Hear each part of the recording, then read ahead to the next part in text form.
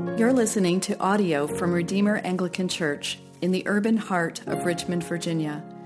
We are a parish committed to gospel formation for missional presence through 7 essential practices: telling the biblical story, embracing a new identity in Jesus, finding belonging in the church community, cultivating virtue through redemptive habits, understanding our context in this current cultural moment, laboring in renewed vocations for the common good, and reordering our imaginations through beauty in the arts. To learn more about our church, visit redeemerrva.org.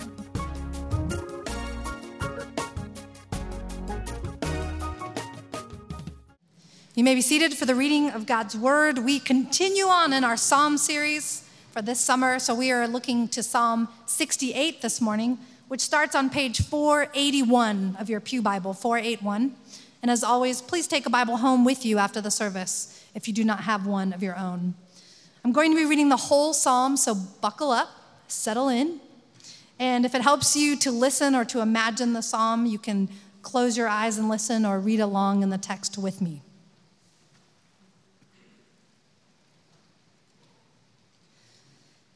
God shall arise, his enemies shall be scattered, and those who hate him shall flee before him. As smoke is driven away, so you shall drive them away. As wax melts before fire, so the wicked shall perish before God. But the righteous shall be glad. They shall exult before God. They shall be jubilant with joy. Sing to God. Sing praises to his name. Lift up a song to him who rides through the deserts. His name is the Lord. Exalt before him. Father of the fatherless and protector of widows is God in his holy habitation. God settles the solitary in a home. He leads out the prisoners to prosperity, but the rebellious dwell in a parched land. O God, when you went out before your people, when you marched through the wilderness, the earth quaked, the heavens poured down rain before God, the one of Sinai, before God, the God of Israel. Rain in abundance, O God, you shed abroad. You restored your inheritance as it languished. Your flock found a dwelling in it. In your goodness, O God, you provided for the needy. The Lord gives the word. The women who announce the news are a great host. The kings of the armies, they flee. The women at home divide the spoil, though you men lie among the sheepfolds. The wings of a dove covered with silver, its pinions with shimmering gold. When the Almighty scatters kings there, let snow fall on Zalman. O mountain of God, mountain of Bashan, O many-peaked mountain, mountain of Bashan, why do you look with hatred, O many-peaked mountain, at the mount that God desired for his abode? Yes, where the Lord will dwell forever. The chariots of God are twice 10,000, thousands upon thousands. The Lord is among them, and Sinai is now in the sanctuary. You ascended on high, leading a host of captives in your train and receiving gifts among men, even among the rebellious, that the Lord God may dwell there. Blessed be the Lord, who daily bears us up. God is our salvation. Our God is a God of salvation. And to God, the Lord, belong deliverances from death. But God will strike the heads of his enemies, the hairy crown of him who walks in guilty ways. The Lord said, I will bring them back from Bashan. I will bring them back from the depths of the sea, that you may strike your feet in their blood, and that the tongues of your dogs may have their portion from the foe. Your procession is seen, O God, the procession of my God, my King, into the sanctuary. The singers in front, the musicians last, between them virgins playing tambourines. Bless God and the great congregation, the Lord, O you who are of Israel's fountain. There is Benjamin, the least of them, in the lead, the princes of Judah in their throng, the princes of Zebulun, the princes of Naphtali. Summon your power, O God, the power, O God, by which you have worked for us. Because of your temple at Jerusalem, kings shall bear gifts to you. Rebuke the beasts that dwell among the reeds, the herd of bulls with the calves of the peoples. Trample underfoot those who lust after tribute. Scatter the peoples who delight in war. Nobles shall come from Egypt. Cush shall hasten to stretch out her hands to God. O kingdoms of the earth, sing to God. Sing praises to the Lord, to him who rides in the heavens, the ancient heavens. Behold, he sends out his voice, his mighty voice. Ascribe power to God, whose majesty is over Israel, and whose power is in the skies. Awesome is God from his sanctuary. The God of Israel, he is the one who gives power and strength to his people. Blessed be God.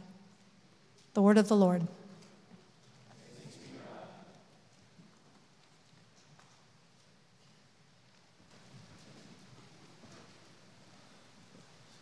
All rise for the gospel. This morning's reading is in John 11, verses 38 to 44, found on page 898. The Holy Gospel of our Lord Jesus Christ, according to St. John. Glory to you, Lord Christ. Then Jesus, deeply moved again, came to the tomb. It was a cave, and a stone lay against it. Jesus said, "Take away the stone." Martha, the sister of the dead man, said to him, "Lord, by this time there will be an odor, for he has been dead 4 days." Jesus said to her, "Did I not tell you that if you believed, you would see the glory of God?" So they took away the stone, and Jesus lifted up his eyes and said, "Father, I thank you that you have heard me. I knew that you always hear me, but I said this on account of the people standing around, that they may believe that you sent me." When he had said these things, he cried out with a loud voice, "Lazarus, come out." The man who had died came out, his hands and feet bound with linen strips, and his feet wrapped with a cloth. Jesus said to them, "Unbind him and let him go." The gospel of the Lord. Praise to you, Lord Christ. Be seated, please.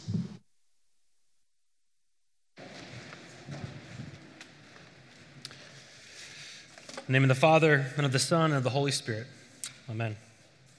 Don't worry, the length of the sermon is not proportional to the length of the passage. Be at peace. I hope you're all having a good summer. One of the traditions in my house in the summers is that I take over the dining room table with a big jigsaw puzzle. I love working on a puzzle, and my kids, they come in and they assist, but not to brag, it's mostly me. And I have a system, okay? I do the edge first, no exceptions. Don't get distracted, focus on the edge. Of course, while I'm doing that, I'm organizing the other pieces as I'm finding them by color and theme, etc. The thing that I like most about a jigsaw puzzle is that little moment of satisfaction and completion that comes when you connect a piece to the puzzle. I just love this feeling. And if you do a 1,000-piece puzzle, then you get 1,000 little experiences of joy and completion. There's nothing else in my life that gives me 1,000 things like that in a weekend, okay? So this has become a very important thing to me. And I was working on a puzzle a few weeks ago on my dining room table. It's 1,000 pieces, and I get it going, and I'm just in the zone. And I get to that point, we got about 50 pieces left. And this is where it gets fun, right? Because you kind of got the main picture, and you've been staring at these pieces for hours, so you kind of know where everything goes. You recognize the shapes, and there's only a few pieces left. So it's just boom, boom, boom, just enjoying those moments, but really reaching towards that moment of like final completion and joy. And I get to where I've just got 2 pieces left in the entire puzzle, and I look to the table to grab them. There's nothing else there. Nothing under the box, nothing on the floor. I'm just missing 2 pieces. Nightmare scenario. All of my hopes and longings like crash down into despair. And so my family comes in, they see the puzzle that's done, and they're like, "Dad, congrats, you did the puzzle." "Yeah, thanks, feels great to complete the puzzle." Like they think that I should be joyful. They're telling me I should be joyful. I think, well, I did finish, I should be joyful, but something's missing, the pieces are missing, so that feeling eludes me. This is the Christian life when it comes to joy. People tell us, you should be joyful. We think I should be joyful, but things are missing, and so it eludes us. It's fleeting. And the Bible is full of these calls and reminders of joy.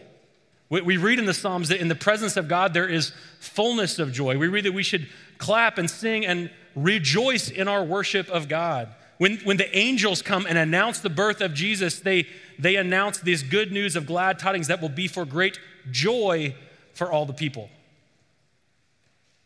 Joy is one of the fruits of the Spirit. Like if God is at work in you, then you should have joy. James even says that when we encounter trials, when we struggle, even then, we should count it as joy. In spite of the 400 or so verses on joy, it's just hard to muster up, right?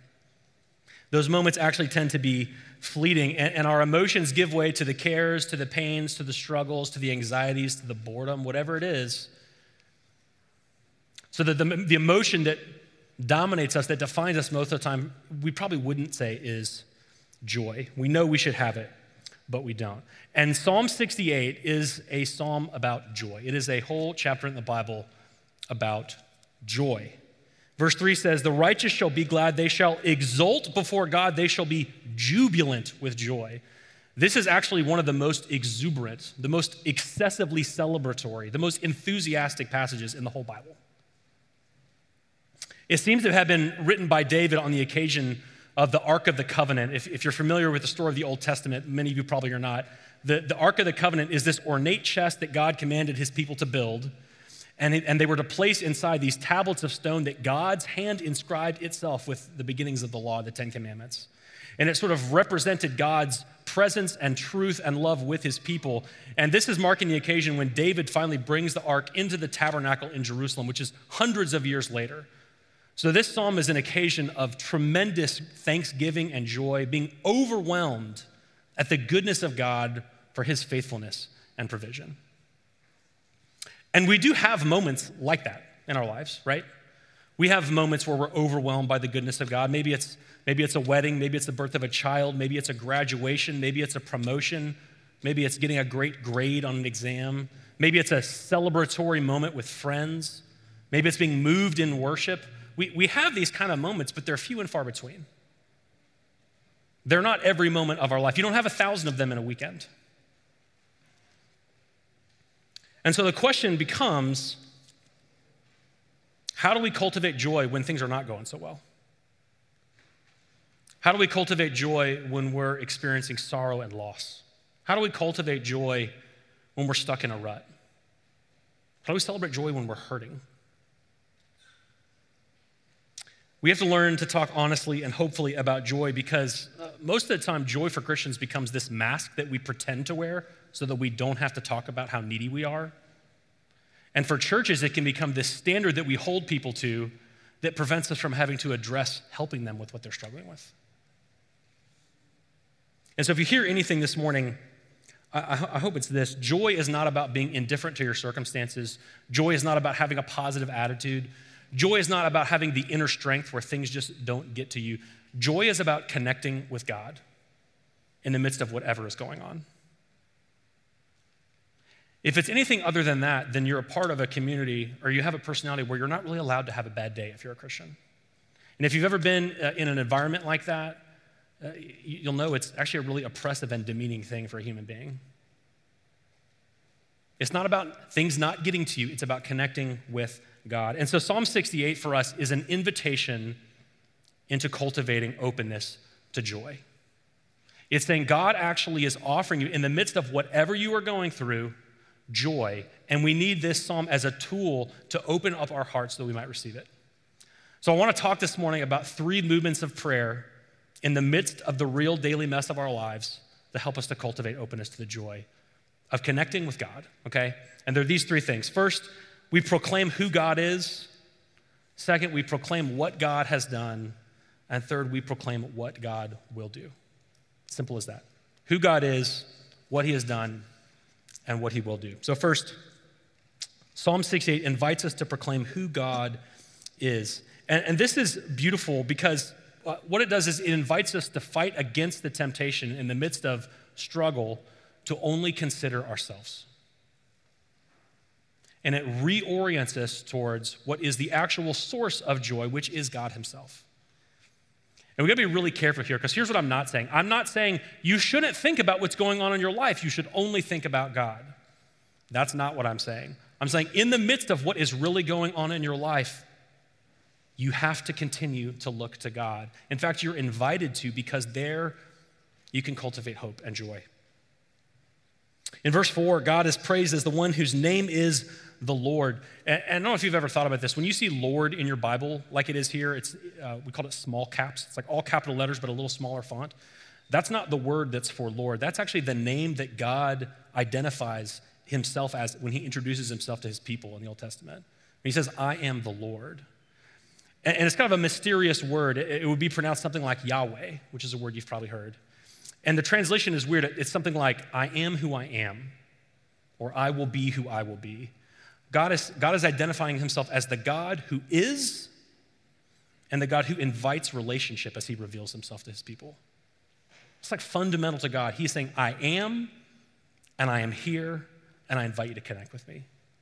That's who God is. In verses 5 and 6, we get into more of the heart of God, where the psalmist describes him as a father to the fatherless, a protector of widows, the one who settles the solitary in a home. That means he's on the lookout for those who are vulnerable and lonely, and he establishes them with a family. He leads out prisoners to prosperity. God is, at his very core, a nuclear reactor of compassion for the weak and vulnerable. That's who he is. Such that he is drawn towards the weak and the vulnerable. He is drawn towards the weakness and vulnerability in us. It's who he is. It's what he's like. It's what he's all about. So how do we practice this? It means that when you are feeling vulnerable and lonely and weak, and you know the places in your life where you're feeling vulnerable and lonely and weak, or when your heart is heavy for other people who are feeling vulnerable and lonely and weak, you open your Bible to Psalm 68 and you proclaim, you remind yourself, who is God? Who is this God? And when you read about this in Psalm 68, about this father to the fatherless and protector of widows, it might make you think, this is kind of his deal. Vulnerable, weak people. This is kind of what he's all about. That in the midst of what I'm going through right now, he actually cares about that. He sees me in that. He loves me in that. He is near to me in that. And we have to remind ourselves, we have to proclaim this again and again. It's the first movement towards cultivating joy because it orients us towards the God who cares about us and who is with us. Second, Psalm 68 invites us to proclaim what God has done. And like other places in the Bible, this psalm recalls the great saving miracles of God. And it talks a lot about the Exodus. A lot of the language in here reminds us of the Exodus, of God's rescuing his people Israel from slavery in Egypt. So you'll see this beautiful language in here about God rescuing his people with his mighty arm, about giving them his word, about going before them and making his life and his home with them. Verse 7 describes the God going out before his people and marching through the wilderness. It makes our imaginations go back to the story of the Exodus where God leads his people through the wilderness as a pillar of smoke by day and a pillar of fire by night. That he's present with his people, leading them, guiding them to safety. Verse 11 says, the Lord gives the word. Francis Schaeffer was famous for saying, we have a God and he is not silent. He speaks. And he still speaks. He speaks to us now through his word and through the Holy Spirit. We have a God who has not remained silent in our lives. And if you're ever in a position where you feel like God is being silent to you, all you have to do is open up your Bible and read, and he speaks to you. Psalm 68 might be a good place to start. Verse 18 says, you ascended on high, leading a host of captives in your train and receiving gifts among men, even among the rebellious, that the Lord may dwell there. That even among the rebellious, that's you and me, he dwells with us. He makes his life with us. And at the culmination of the Exodus story is that he instructs the people to make a home for him, a house for him, that's going to be in the center of their community, and then the glory of his presence goes inside of it. He makes his life with his people. And as people who know the good news of the gospel in Jesus Christ, we have mountains of praise of God to heap on this for what he's done. We know that this same God who created the world and rescued his people sent his son Jesus to be born in the humility of a manger. We know that his son dedicated his entire life to the speaking of truth and love, and who oriented all his actions around spending time with what kind of people? The vulnerable and the weak, the lonely, the afraid, the hurting. We know that he loved us so much that he didn't leave us in our rebelliousness towards death, but he actually gave up his own life on the cross that we might have forgiveness and mercy. And we know that he rose from the dead so that we might not end in death ourselves, but be raised up to life.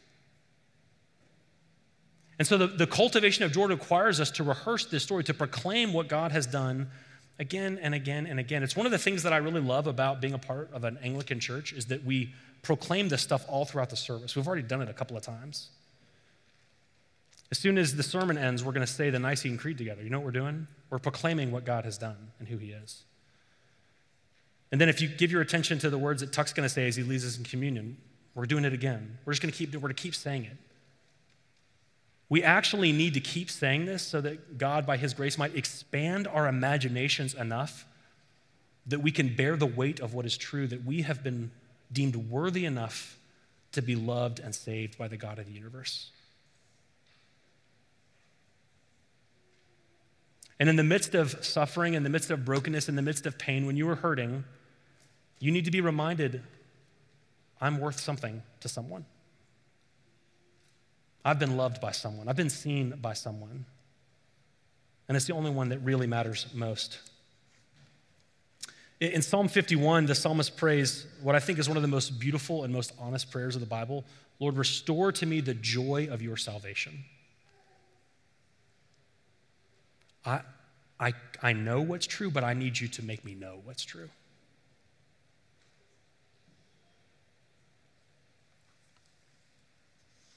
This is the second movement towards cultivating joy in the midst of our brokenness. We proclaim what God has done. Thirdly, Psalm 68 invites us to proclaim what God will do.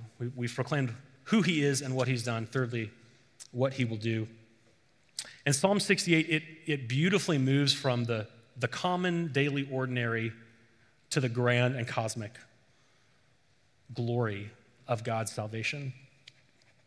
Starts in verse 19, one of the most humble and yet amazing passages in this whole chapter. Blessed be the Lord who daily bears us up, who daily bears us up, who daily carries us, who holds me up when I'm too weak. The God who raised Jesus up raises us up with him. This is the connection between the grand redemptive love of God with the day-to-day ordinary of our lives. You have a God who sympathizes with you. You have a God who walks with you. You have a God who in the mundane, ordinary, day-to-day moments of your life says, I care about that. That matters to me. I'm with you. It's the miracle of the daily. That every single day that you wake up, it's because it was God's grace that you survived the day before. Some of you are in seasons of life where you're aware that surviving a day does feel like a miracle. It really is. It is a miracle for you to survive the day, for you to endure it, for you to still be standing. And on the day when you depart this life, he'll raise you up then to eternal life. It goes on to say in verse 20 that our God is a God of salvation, and to God the Lord belong deliverances from death. That's we call it a humble brag these days. One of the tools in his tool belt, deliverances from death. If you turn your bulletin over to the front page, you'll see one artist's portrayal of the story from the gospel reading that Steve read this morning is of Jesus standing before the tomb of his friend Lazarus, who's died, with Lazarus' two sisters, Martha and Mary, and him calling Lazarus out of death and back into life. And when you see stories like this in the Gospels of Jesus bringing life to death, these are foreshadows, these are foretastes of what God will do to all who are his. He will not leave you to death. He will raise you up. It's what he does. It's what he will do. You can be certain of it. Then things begin to get even bigger in scale. Verse 21, God will strike the heads of his enemies And as Lane read, you might have heard a lot of kind of intense language in this psalm about enemies and warfare and destruction. This is how it starts. God will arise and scatter his enemies. What do we make of this kind of thing? The promise here is that a day is coming when God will put an end to everything evil and everything corrupt and everything unjust. He'll wipe it away. He'll completely defeat it and destroy it. And then finally, as the psalm comes to a close, we see this image of the gathering of all nations in worship. The kingdoms of the earth will sing to God. This is what God will do. God will carry you every day of your life. He will be with you in every moment of your life. And at the end, he will raise you up to eternal life in Jesus. He will undo everything wrong and untrue. He'll wipe away every tear. And he'll gather you together in the great congregation with all his people in jubilant worship forever. Hallelujah. That's what God will do. And we activate this kind of prayer in the kind of scary what-if moments of our lives. Because if you are like me, one of the things that causes you a lot of worry and anxiety and fear is uncertainty about the future. There's relational uncertainty, there's financial uncertainty, there's institutional uncertainty.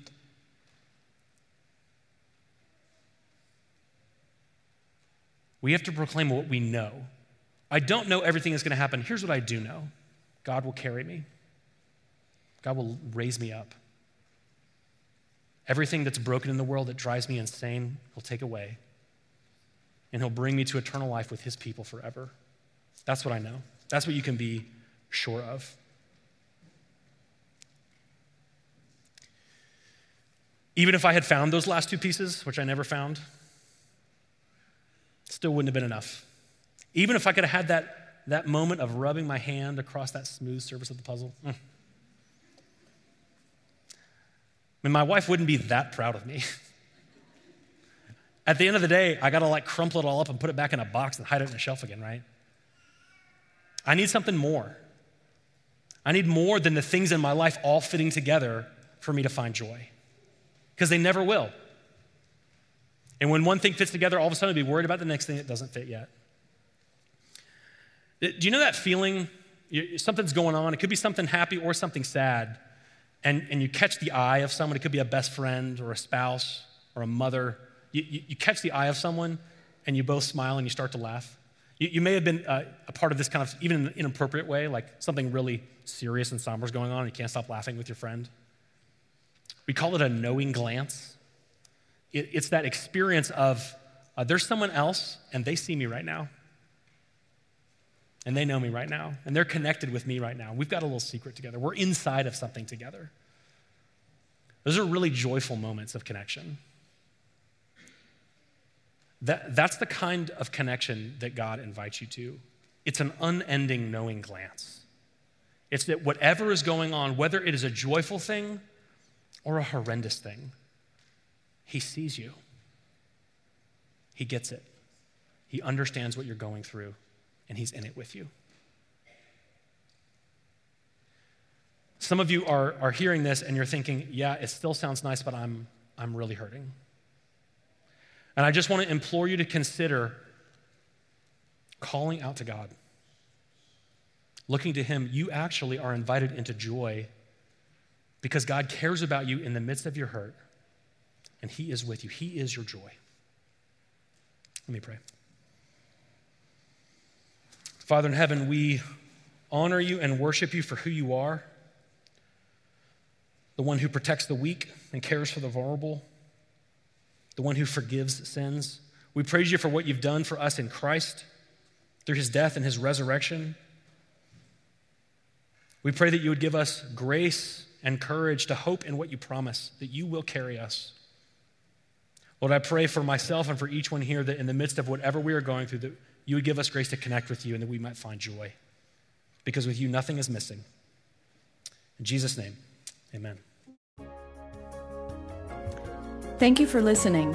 To connect with our team or to learn more about our church, visit redeemerrva.org. We look forward to knowing you. Go in peace.